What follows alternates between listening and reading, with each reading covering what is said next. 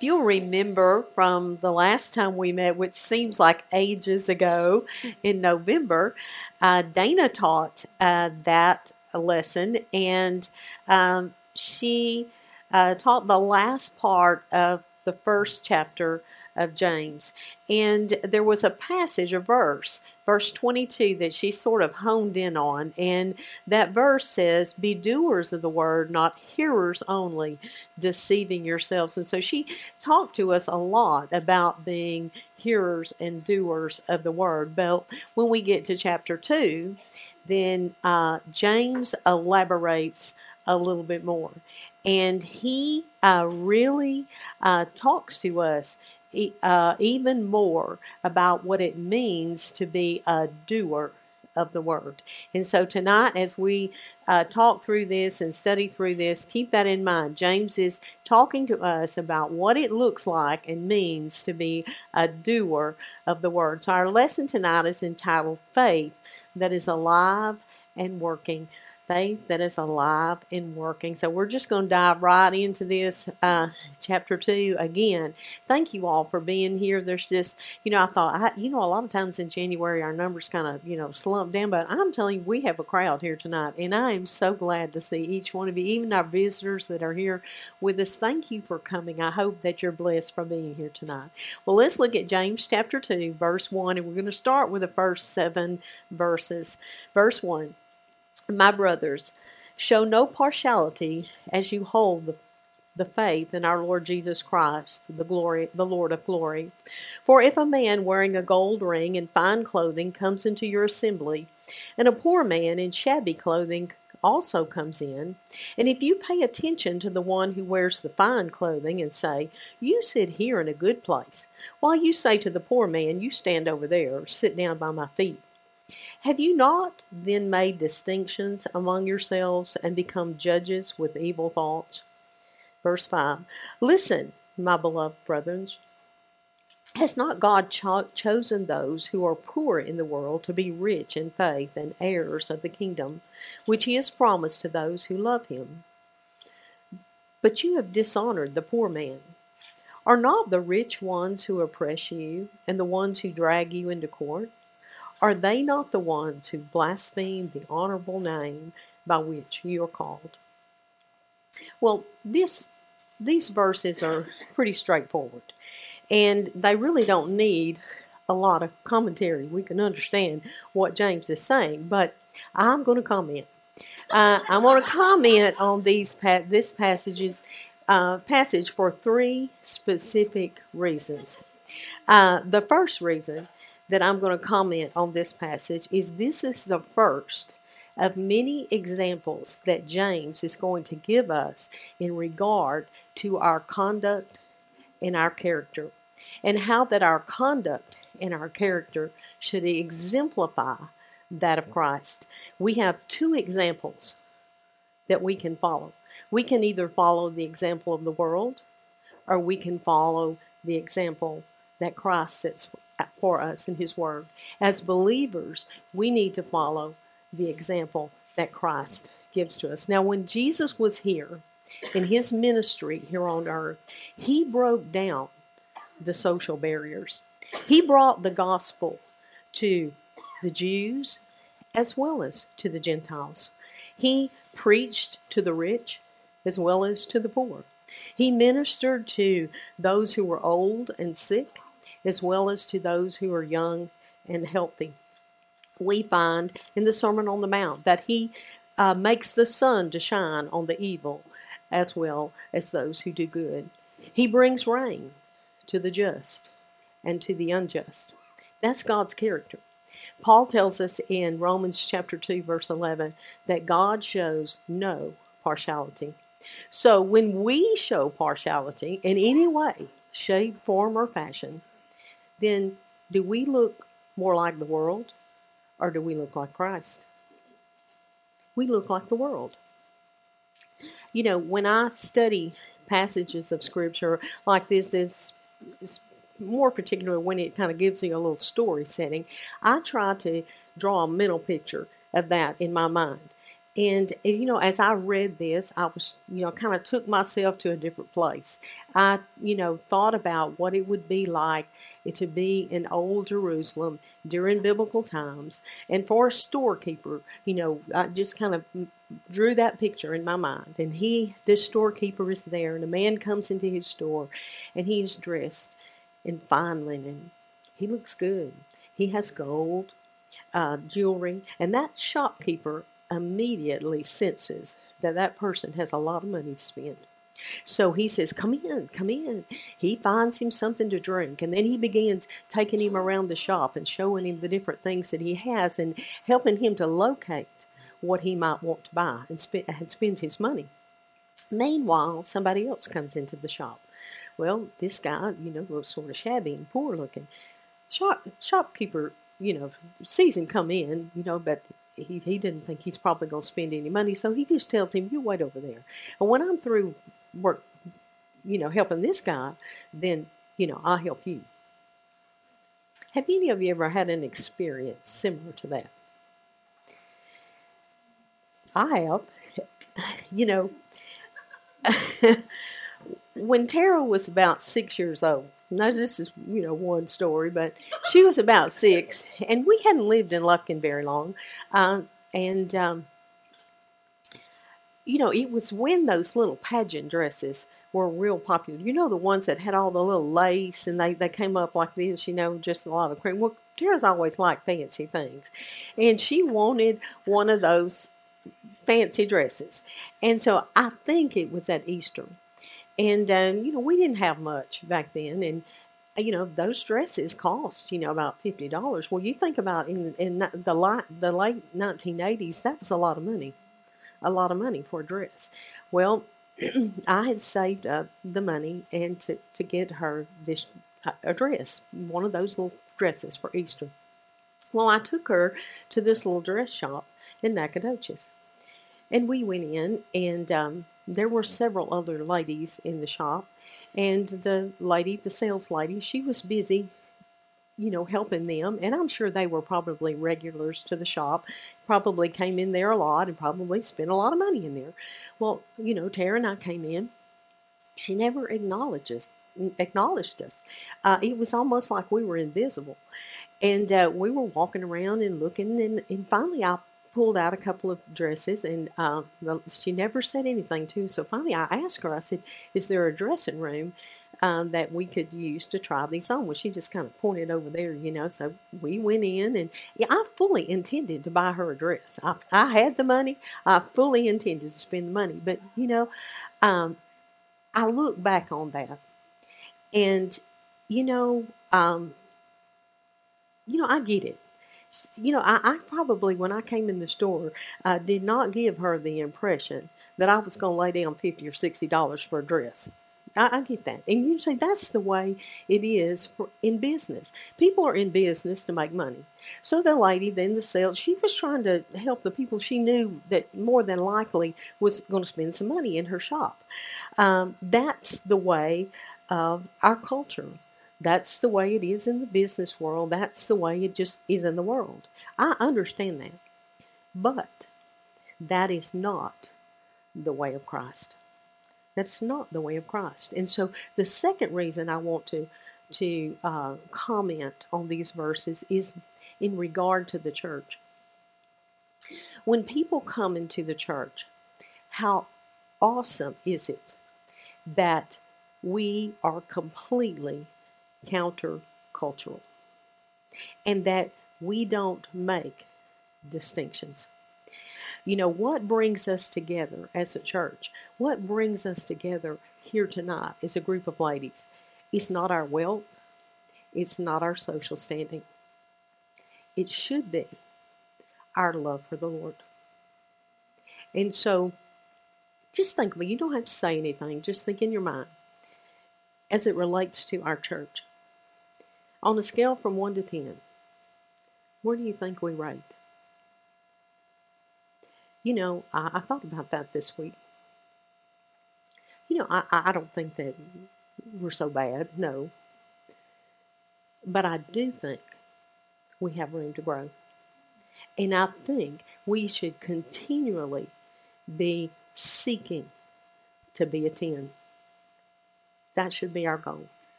The third reason that I wanted to comment on this section is that there is a difference between favoritism and discernment. Now, they're two complete different things, and we don't want to confuse the two. Favoritism in the church is based on wealth or social standing, or, it can even be, Lee and I were talking about this a little bit ago. It can even be that we show favoritism based on our age group or people that are like us. But there's a difference in favoritism and discernment. Showing discernment in our relationships based on conduct and character. 1 Corinthians 5:13 says, "Purge the evil person from among you." We should be discerning, and we should teach our children to be discerning in their relationships and in their friendships. We should consider a person's conduct and consider a person's character before befriending them. But this is not what James is talking about. He's talking about, he's not saying that discernment is wrong, but discrimination based on whether you're going to get something back from that person in the church environment is what we should not be doing. Am I making sense? You have someone come to the church and visit the church, and you know that they've got a pocket full of money, and you're thinking, he's a multimillionaire. We need to make sure we get them into the church. So we're going to bend over backwards to do everything we can to get them, because you know what, they're going to write a check every month, hopefully a tithe check, and boy, that's going to make a big difference. You see, that's what he's talking about. With this high social standing, somebody who's the who's who in town, we need those kind of people in our church, so that brings us up in the community. We want to be white collar. We want people to know, we're upstanding people. See, that's the kind of seeking people to be a part of your congregation just because you're going to get something in return. That's what James is warning us against. Is our motive. And so when we think it's going to benefit us in some way, we're going to gain something in some way by having that person be a part of our congregation. So that's his warning. And then we go on to verse 8, and it says, "If you really fulfill the royal law according to the scripture, you shall love your neighbor as yourself. You're doing well." You see, James continues to help us figure out and simplify how we should treat other people. In verse 9, "But if you show partiality, you are committing sin and are convicted by the law as transgressors. For whoever keeps the whole law but fails in one point has become guilty of it all. For he who said, 'Do not commit adultery,' also said, 'Do not murder.' If you do not commit adultery, but you do murder, you have become a transgressor of the law. So speak and act as those who are to be judged under the law of liberty. For judgment is without mercy to one who has shown no mercy. Mercy triumphs over judgment." James is saying that we are to speak and act as those who are going to be judged under the law of liberty. Now, just think about that. What does he mean when he talks about the law of liberty? Go back to James chapter 1 and verse 25. He makes this reference again in verse 25. James says, "But the one who looks into the perfect law, the law of liberty, and perseveres, being no hearer who forgets, but a doer who acts, he will be blessed in his doing." Paul in Romans chapter 8 verse 2 says, "For the law of the Spirit of life has set you free in Christ Jesus from the law of sin and death." So the law of liberty the reference that James uses, and the law of the Spirit that Paul, that's just synonyms. It's just talking about the same thing. But what does it do? The law of liberty, the law of the Spirit sets us free. It sets us free from what? From sin and from death. We're no longer under condemnation. The law of liberty has set us free. It liberates us. It gives us the power to do what God has called us to do. When we accept Christ as our Savior, the Holy Spirit comes and indwells our body, and that Holy Spirit is our power source. It gives us the power to do what God has called us to do. It gives us the ability to not show favoritism. It gives us the ability to forgive someone who has really wronged us. It gives us the ability to love our neighbor as ourselves. It gives us the ability to be obedient to God's word. And it rewards us for doing what he enables us to do. And that's some kind of good system, isn't it? Yes. As believers, we have been freed from the bondage of sin.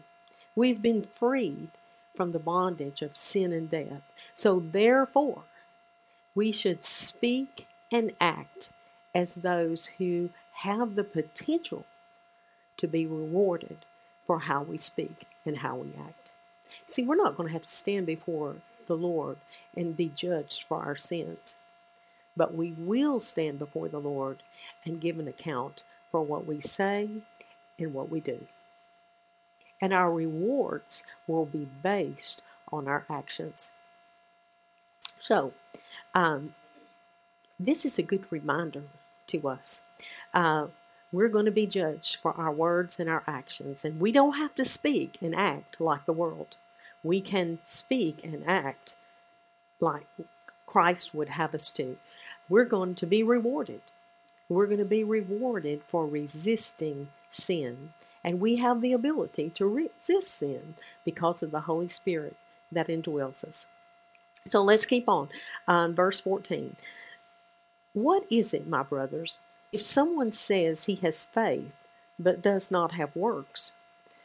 Can that faith save him? If a brother or sister is poorly clothed and lacking in daily food, and one says to them, "Go in peace, be warmed and filled," without giving them the things needed for the body, what good is that? So also faith by itself, if it does not have works, is dead. So the question that James is posing to us here is, what is it that what are the things that prove that our faith is real? What is it? Well, let's talk about that. I love to garden, and probably gardening is probably my favorite pastime or hobby. Now, most of you in this room know enough about gardening or farming to know and to understand what germination is. You know, germination is when that seed sprouts and becomes a young plant.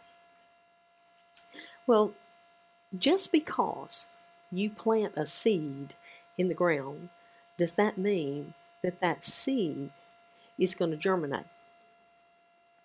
No. No, it doesn't. Think back to the parable of the sower. The seed of truth was planted into 4 different types of soil, but germination only happened when the seed of truth, God's word, fell on fertile soil or fell on a fertile heart. So in order for germination to take place, then the word of God has to match our desire to be pleasing to God. When God's word matches our desire to be pleasing to God, then a birth takes place. Germination, God's word is germinated within us. And it's then that we can be able to grow. Okay? Let's take corn, for example. when gardening, you plant one kernel of corn, hoping that that one kernel of corn is going to produce hundreds of kernels of corn. You plant a kernel of corn and a corn stalk will grow up there, and it has the potential of producing 3 ears of corn. And each one of those ears of corn can have hundreds of kernels on it. So you plant that one kernel hoping that you're going to get hundreds in return. Um, what word do we use to describe the process from the time we plant that seed until we harvest that ear of corn? There's a word that we use that would describe that process. Well, if you were to go down to Lowe's, and those of you who garden, you'll immediately understand this. If you go down to Lowe's and you purchase a pack of Bodacious sweet corn, and you turn it over on the back, and you look on the back side, it will tell you that it takes 75 days for that corn to reach maturity.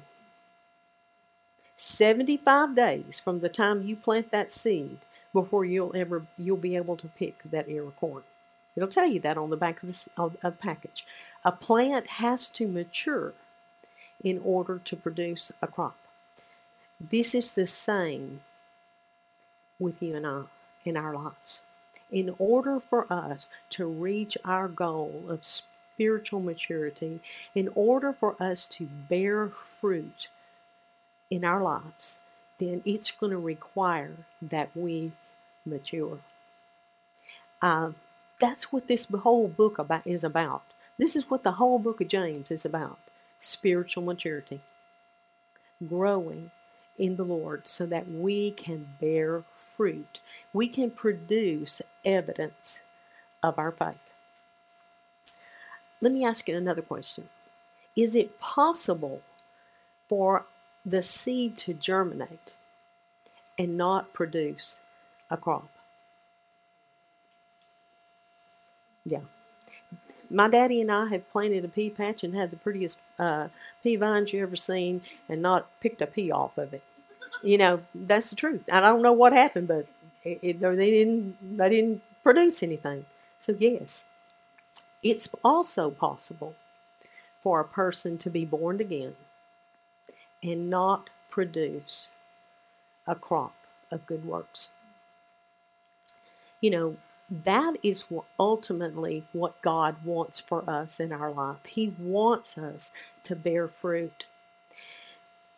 When we go out to the field and you pick that ear of corn off that stalk, it's proof.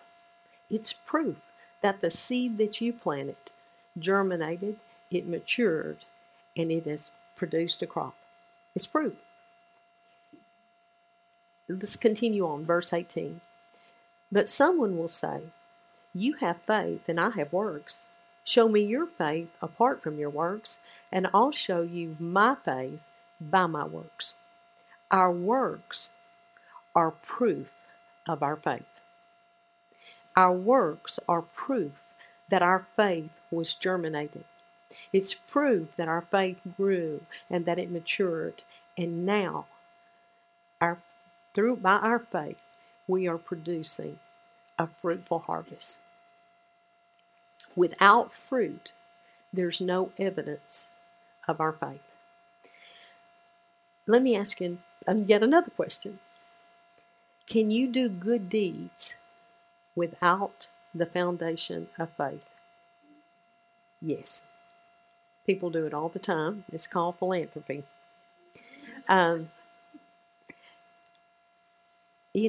They give money to good causes.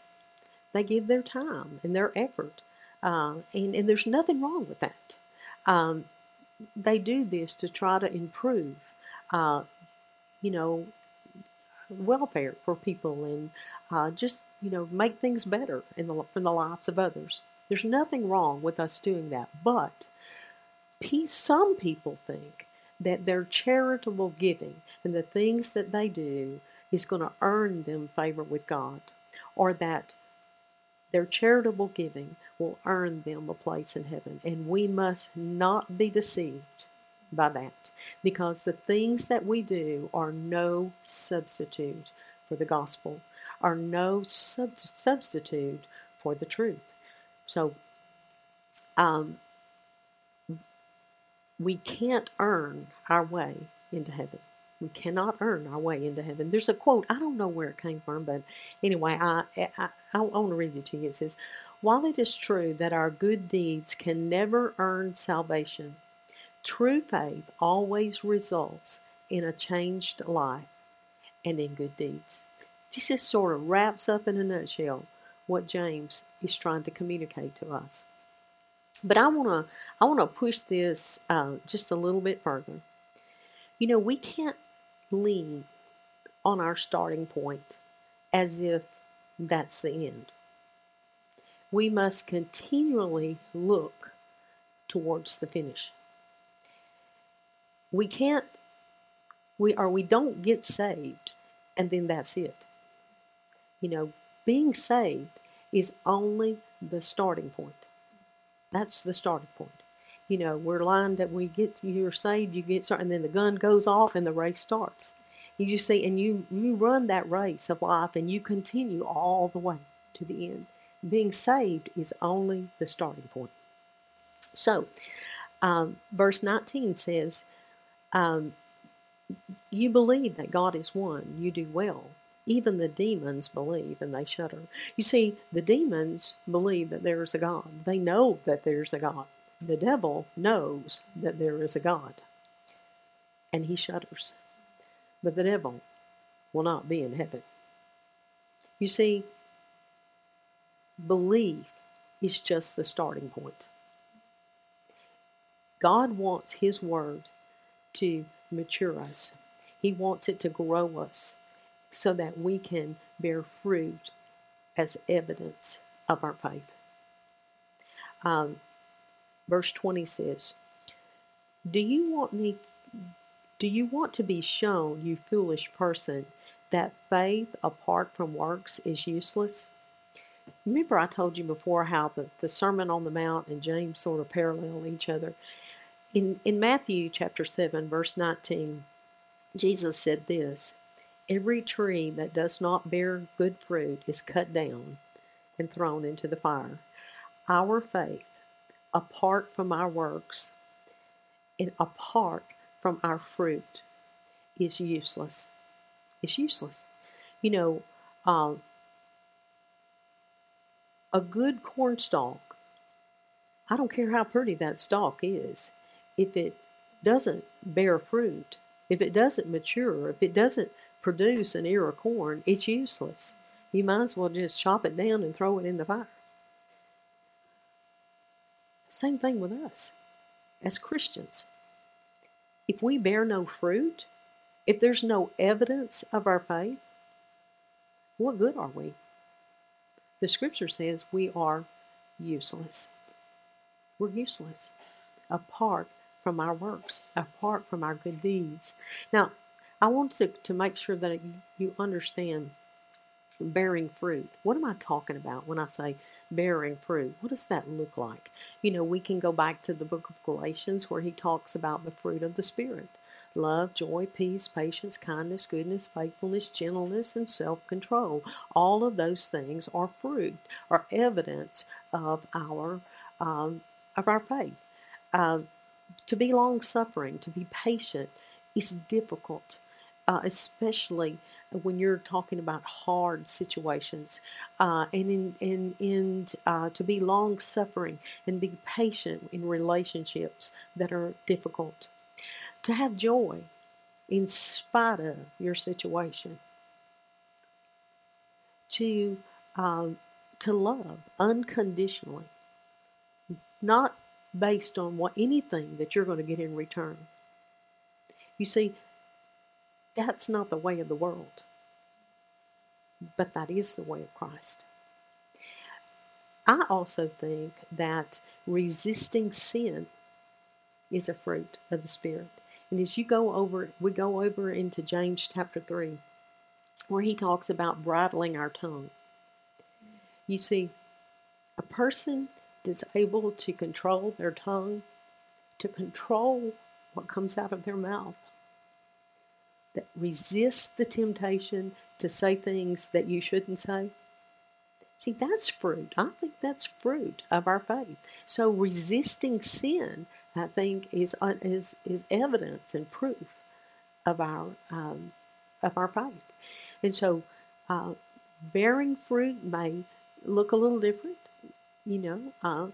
but all of those things are evidence in our life that we know Christ as our Savior.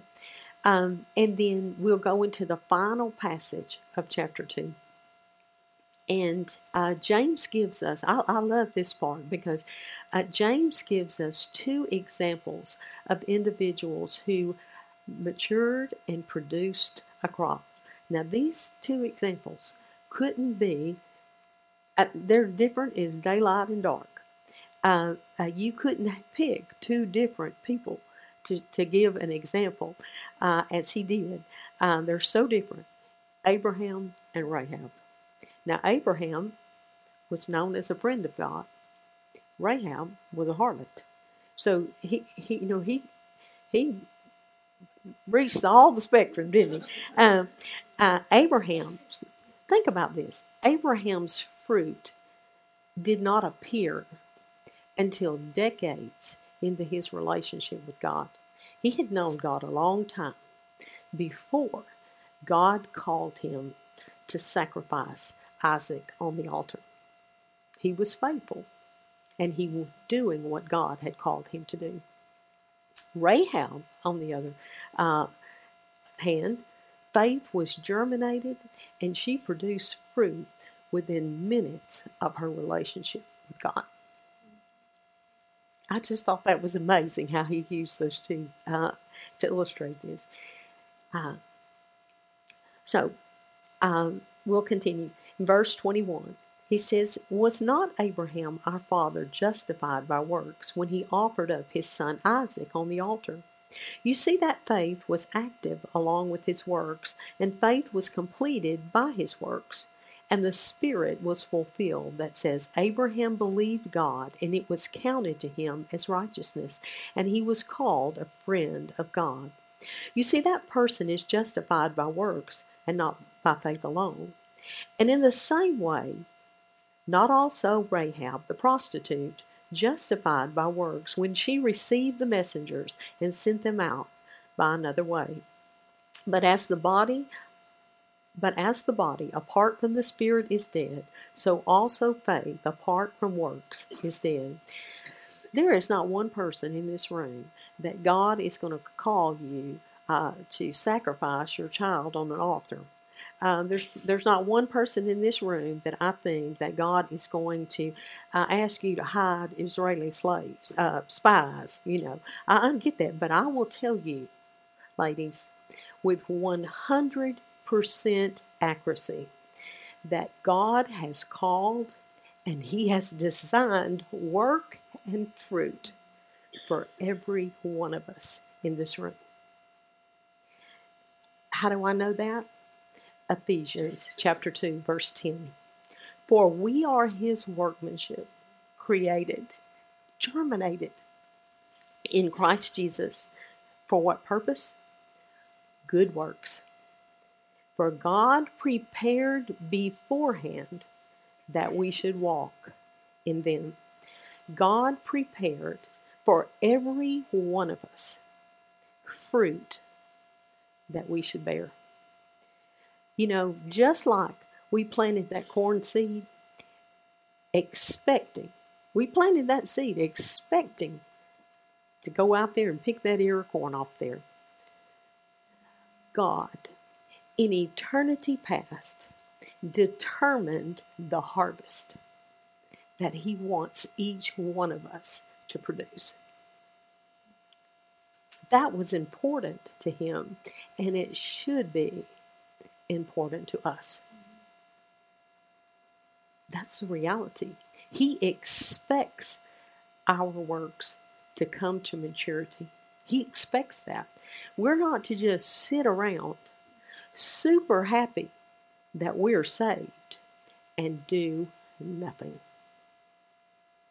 But how often is that not the case? I want you to take just a few minutes. I'm going to give you about 5 minutes in your table time, and then if someone wants to comment, I'll give you time to do that. I want you to think about this in your own life. Do your works match your profession of faith?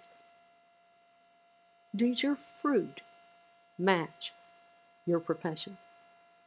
You know, James didn't write this letter with the intent that we're to use this letter to measure other people's spiritual, uh, progress. He wrote this letter because he wants us to examine ourselves. He wants us to look inside of ourselves. Where are we? Are we bearing fruit for the kingdom? Does our fruit match our profession? Is it evidence and proof of our faith? You know, people have excuses.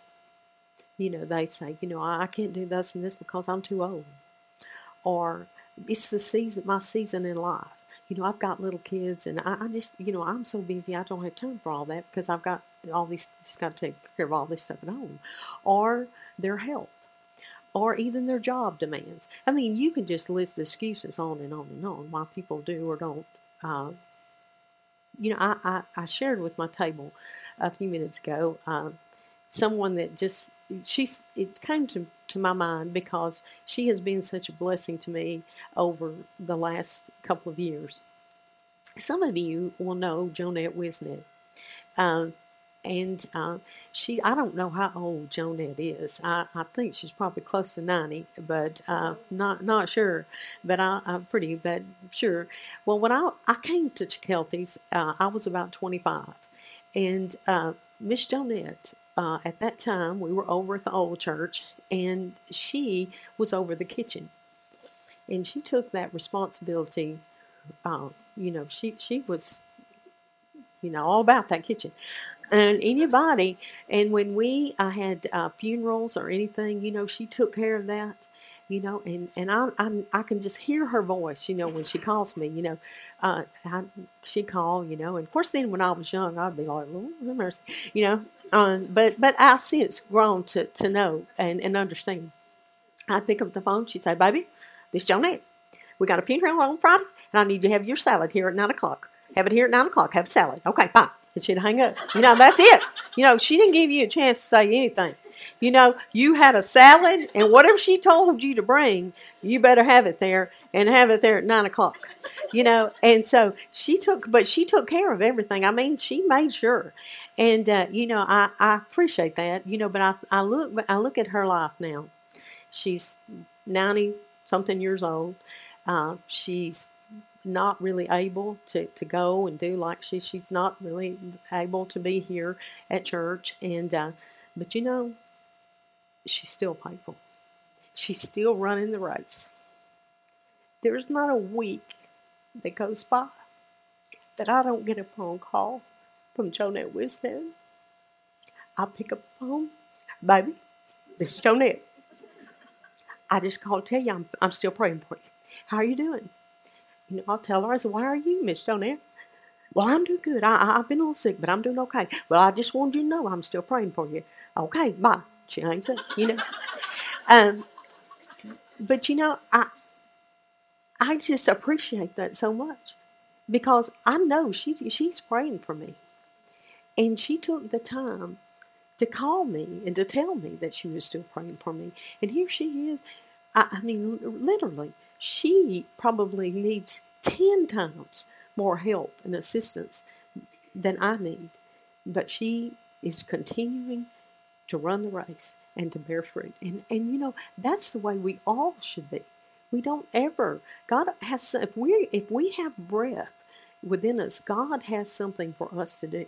And we should be about the Lord's work and to advance his kingdom. So I want you to take just a minute and I want you to think and talk of your table. What has God given you to do? Also, maybe you've received, just from reading and studying this chapter, a renewed vision as to what God would have you to do. And I want you to how are you going to do it? Just share with your group I'll give you about 5 minutes to share. Well, it looks like that you guys have had some good conversation at your tables, and I hope that has been beneficial to you. Is there anything that anyone would like to share in this regard? Anything anybody would like to share, as it relates to our faith and our bearing fruit of the Lord? Anything that has to do with the lesson? Yeah. Yeah. Here, I'll just let you talk in that way I can hear you. Oh, gracious. Okay, so when I was in my young 20s, which was like 2 years ago, we were doing a precept study over covenant, and we studied this passage about Abraham sacrificing his son. And some of y'all have probably heard me say this, but I'll probably cry talking about it. But when we studied that, and I realized, and I had young children, and I realized that Abraham had so much faith in God that God was going to raise his son from the dead, that's why he was going to sacrifice his son, because he believed, never doubted that God would raise him from the dead. Me, I would be saying, God, I'm not hearing you correctly. I know you're not asking me to do that. But you think about that, do we have that much faith? I mean, I'm going to tell you, I don't know. I couldn't sacrifice one of my children. But he had that much faith, and that's what God asks of us, is to have faith like Abraham. So, he also says in another passage, if we have faith as that of a mustard seed, we could say to the mulberry tree, be lifted up and cast into the sea. He gives us all the faith that we need to do with what he calls us to do. And as I said, he's not calling us to sacrifice our child on the altar, but he does call us to do things. And he gives us the faith, and he gives us the ability to do what he calls us to do. Anybody else? Thank you, Anita, for that. Yeah.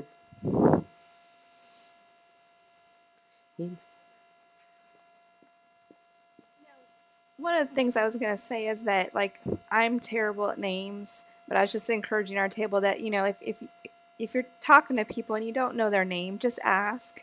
Because I think a lot of times, it'd be also neat, even in this setting, that we would all switch seats and tables so that we can really get to know. I've met people tonight that I know I've met before, but okay, that's the name that goes with that, and just being more welcoming. Yeah, I agree. I tried that one time. We did that. We put something up where they had to sit in a certain spot, and then. You know how we are, creatures of habit. People will just start moving things around so they could sit where they wanted to sit, and that didn't work so well. But, I do agree. I think, moving around, get outside of your comfort zone so that you can get to know other people. And then that's going to help you to know how to encourage them and how to pray for them and being plugged into their life. Anybody else have anything? Okay.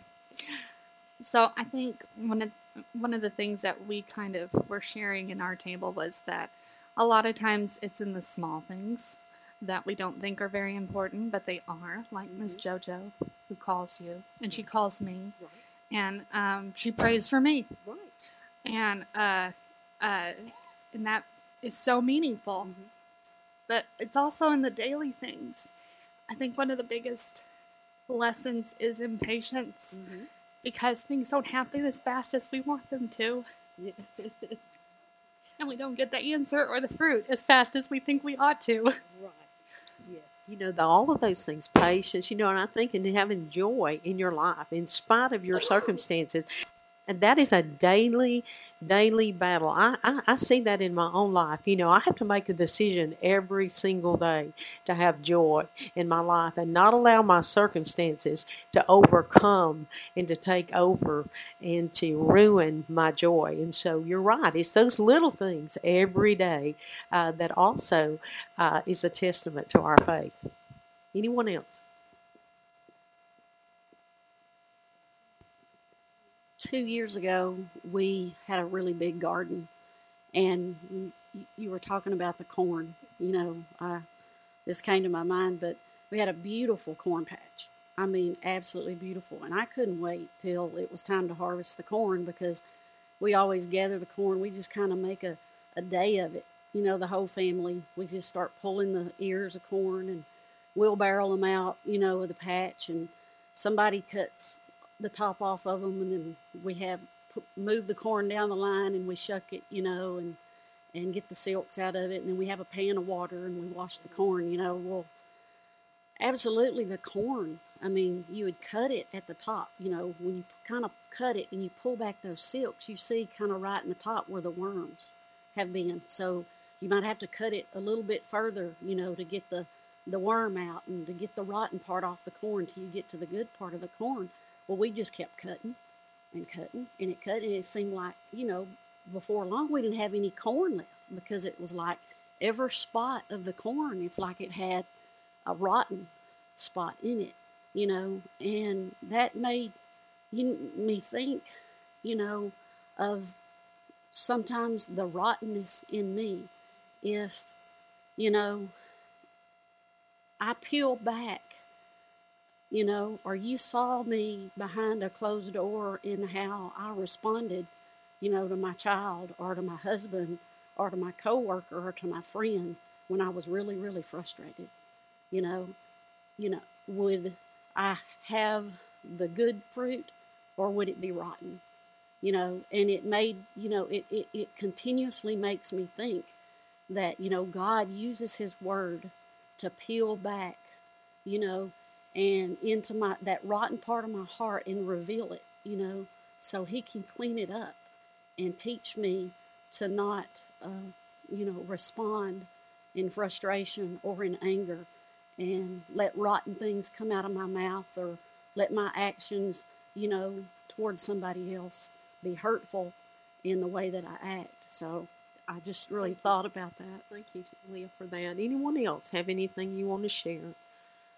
Thank you for all of the good comments and all the things that you shared.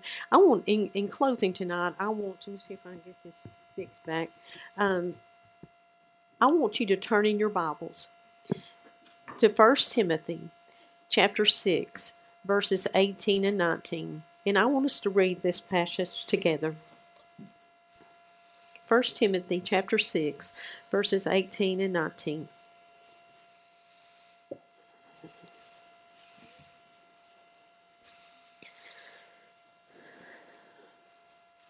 Okay, Paul says to Timothy in this passage, we are to do good, to be rich in good works, to be generous and ready to share, thus storing up treasure for ourselves as a good foundation for the future, so that we may take hold of that which is truly life. I want us to summarize very quickly, and you can write this in your book if you want to, just some things that we've learned tonight from this passage in James chapter 2. The first thing we learned, that real faith shows no partiality.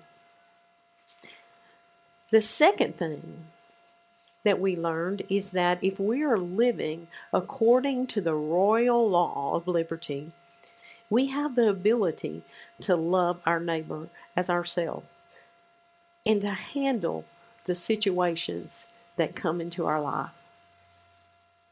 The third thing I think we learned from this passage is that as believers, we're not going to face judgment for our sin. Jesus took care of that for us on the cross. And when God looks at us, he sees the blood of Christ that covers over our sin. But we will stand in judgment for the things that we say and the things that we do. We'll face the believer's judgment for our rewards.